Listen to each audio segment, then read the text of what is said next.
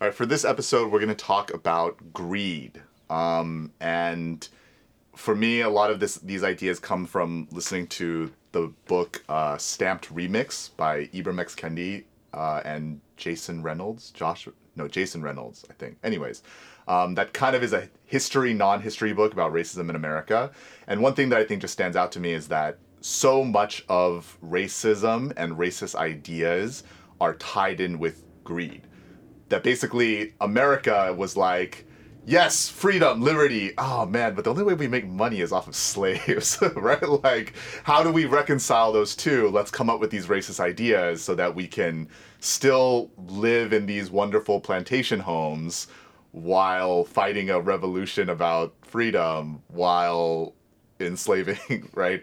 And then even like for civil rights, so much of the opposition is tied up with greed, right? It's saying, a lot of, I wouldn't say well-meaning, but a lot of Northerners, right, that are like, oh yeah, these poor black people that are being oppressed, but, well, I don't want them coming and taking my jobs, right? I don't want them coming and taking my position in Harvard, right? I don't want them taking money out of my pocket, basically. And so in that, I think that we have to look at the systems of greed that we've built and question how they tie in to systematic racism. And then when we think about, okay, what is the change I need to make, right? Or what are the battles I'm fighting, that we have to realize that one of those battles is greed in ourselves.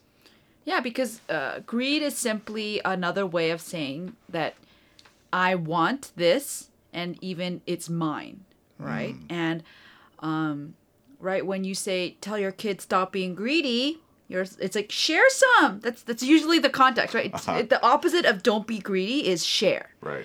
And from watching my kids, I see sharing is hard, right? Because to my kids, there's a finite number of M&Ms. To me, there's infinite, right? But to them, finite number of M&Ms. So obviously they want as many as they can hold in their hands, mouths, everything, right?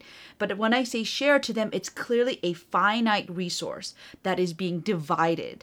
And it's funny, because I remember when we first had kids, one of our parent friends was telling us, like, be careful when you don't use the word share when you really mean give, right? Like, because it's not the same thing. When you, especially for the older siblings out there, like, you understand. Like, when your parents said share, they didn't mean share. They meant give, and give away. Jason, that's, I think, such a interesting thing, because that's what we're telling people in America to do right now. That's what people are demanding. Like, hey, give, right? Like, take some of your privilege and give it, right? Like, that's crazy. And I think this comes out in a lot of different ways. We talked briefly about taxes, right?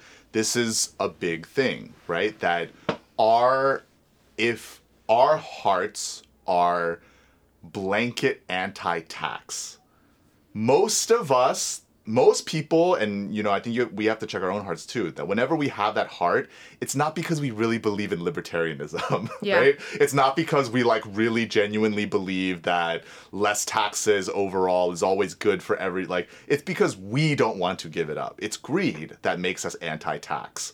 And that is one very, very real way that I think middle class, non-black, and even black middle class Americans, we have to analyze that. Are these systems of racial oppression, are a lot of them there as a way for us to keep what we think is ours? Yeah, I think, because taxes pay for government services. Let's just say that, right? I mean, there is some that is lost to corruption. I will not deny that, or to waste or frivolousness, but the majority of our taxes go to government services, and government services tend to, go to the people who need it most, right? Like someone who is poor will tend to get more bang from the tax buck, right? Because everyone gets sanitation, right? Everyone gets police. Everyone gets fire. Not everyone gets police. Or they get it the wrong way. Right? But everyone gets these. But then it's true. Poor people will get more. They will get Medi-Cal. They will get food stamps, which is called EBT. Right? They will get housing allowances even.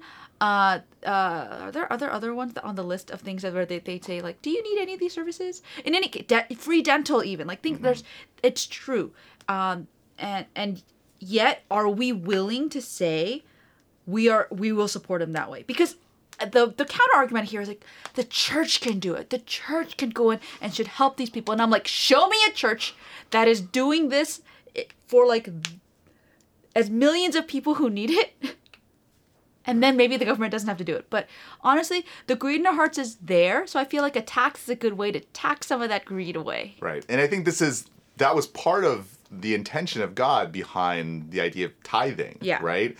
It wasn't a maximum. It was a minimum. Mm-hmm. And a part of it was there because he was like, y'all are not going to want to do this. Y'all are not going to want to take care of your poor. You're not going to want to. And so I'm going to discipline you, policy you, to be Politics compassionate. you? Yes. I'm going to politic you to be compassionate, to be caring to the poor. The other way I think then we have to talk about greed is the individual greed, because to realize that politicians who make the policies, they do so as their job, right? Mm-hmm. Social workers who implement, these social goods, that is their job. Police officers, that is their job. And when most of us think about our pursuit of our careers, our pursuit of our children's careers, what is the way that we evaluate success? Money. Yeah. We evaluate it by who makes the most money. And I think that it is like a lot of our societal problems is tied to the fact that the people that we have deemed to be the most successful are the people that make the most money. And the people that make the most money tend to be in industries that can take advantage of poor people, mm-hmm. right? And so if we do not have an individual and a societal discussion about greed, and if we don't have what, I as a Christian believe, truly only the gospel can really, really fight greed. But at the same time, even without the gospel, we can at least try, right? We can do a little bit. Then part of why you're going to have systematic oppression is because the people that want to do good have extra hurdles to overcome, mm-hmm. right? Because our society is not built to reward the people that want to do good. Our society right now is built to reward the people that just want to be greedy. Yeah, and so in that way, are we willing to reward those who are paying their workers a higher wage, mm-hmm. right? I'm not gonna lie, we use Amazon all the time, and mm-hmm. Amazon has crazy, workplace stories of people being mistreated. Granted, I think he raised the wages of some of his guys, Mr. Bezos, who has way too much money. You mean Lex Luthor? Oh gosh, he wants to be Lex Luthor. If he were like Lex Luthor, he would do a way better job of pretending to be good. It's true. There was one Superman comic arc where Lex Luthor becomes president, and then a part of the ambiguity of him being president is that a lot of stuff he does actually seems to be pretty good. Yeah, but then Superman's like, I know you have an ulterior motive. Which he does, yeah. Yeah, I mean, but anyway, I think that's one reason why I actually do like Costco. Like, Costco always pays higher than the minimum wage. So go Costco. Yeah. Granted, every company will have problems, but in any case, do we reward those who seek to do good individually and as corporations who are also people, according to the Supreme Court? Yes. Because, for instance, sweatshop workers, yeah. right? That exists because I would rather buy a $7 shirt from H&M or Zara than a $70 shirt from Patagonia, right? Yeah. I don't own any Patagonia shirts. I've since stopped buying H&M shirts, right? But those are, But that's also because you and I hate shopping. That's true, right? But those are things that we think about, right? When it comes to the racial disparity right now, you look at a lot of people talking about redlining and housing discrimination. And the reality is most of you that are probably listening to this have benefited from that. That your interest rate is maybe 0.3, 0.6, maybe a whole point lower because you're not black, right? Like, and it is lower because they're charging the black people more, right? They're charging the oppressed people more. Like, how many of us don't want to see our property value increased and therefore... I mean decreased. Decreased. We don't want to see our property value decreased, and therefore we oppose low-income housing in our neighborhoods or homeless shelters in our neighborhoods, right? There's a famous phrase for like homeless shelter advocates, which is NIMBY, right? Not in my backyard. Like, everyone's saying, oh, I want to help the homeless, just not here. Do it somewhere else. Do it somewhere else. Yeah. And that is a byproduct of greed, and that's something that we have to think about.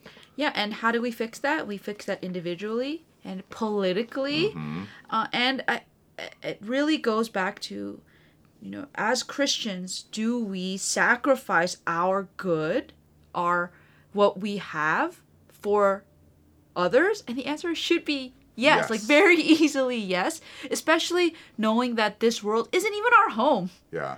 And even I think when talking about Christians and church as well, we gotta, in upper middle class, and I feel like this might be just all American churches, but from our context, right, middle class church, how do we evaluate God's favor?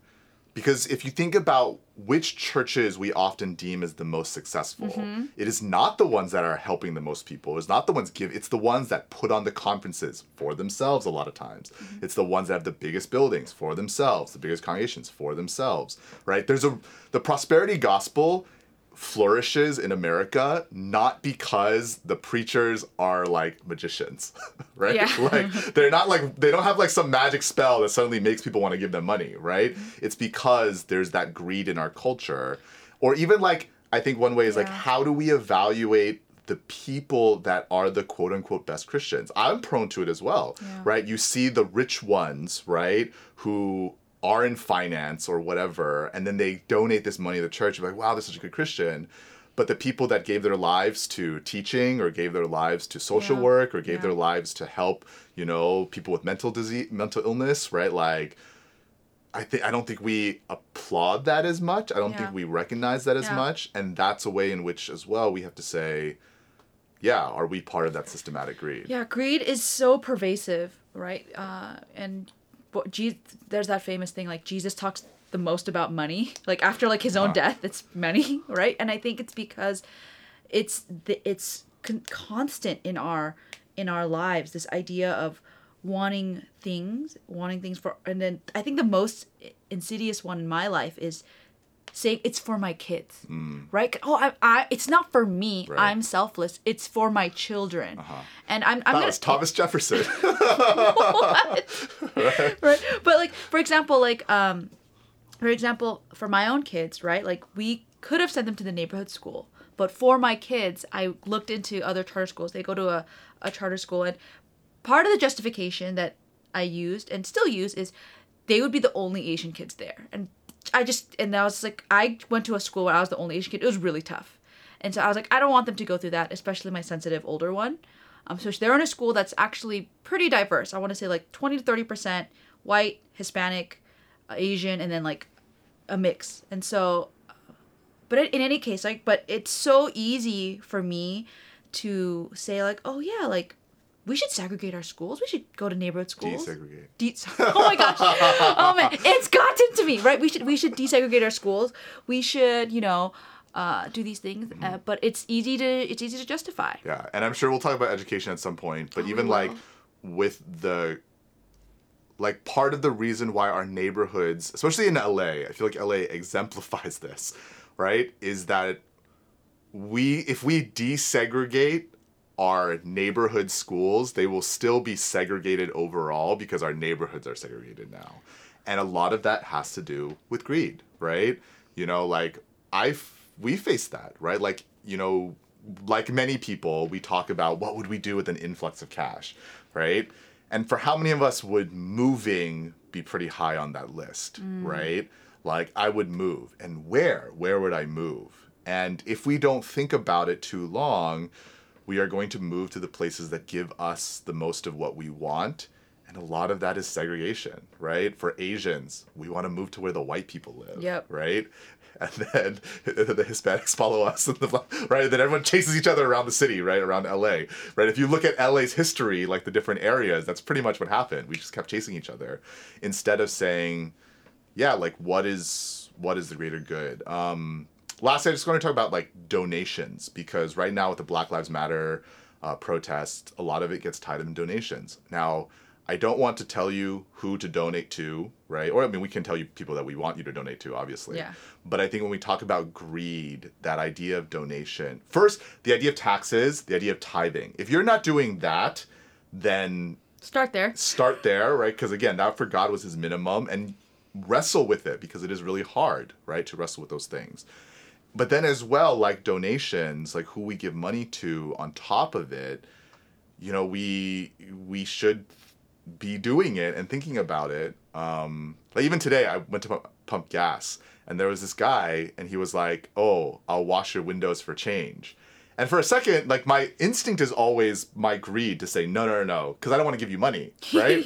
But then I'm like, wait a second, but if we're going to hide behind the veil of poor people should work. he's like, at least working. Yeah, here's a guy that He's literally hustling. is hustling. He's doing something, right, to earn it. And it's my greed. It's not my principles. It's not my values that are making me want to stop. It's greed, right? And so giving him $2, it doesn't matter, right? Like, you know, and so for many of us, I think we have to wrestle with that. And if we want a more equitable, charitable country, let alone world, that means not sharing, that means giving, right? Yeah. Like giving up some of our money, some of our privilege, all of those things. Yeah. Don't share, guys. Give. Give.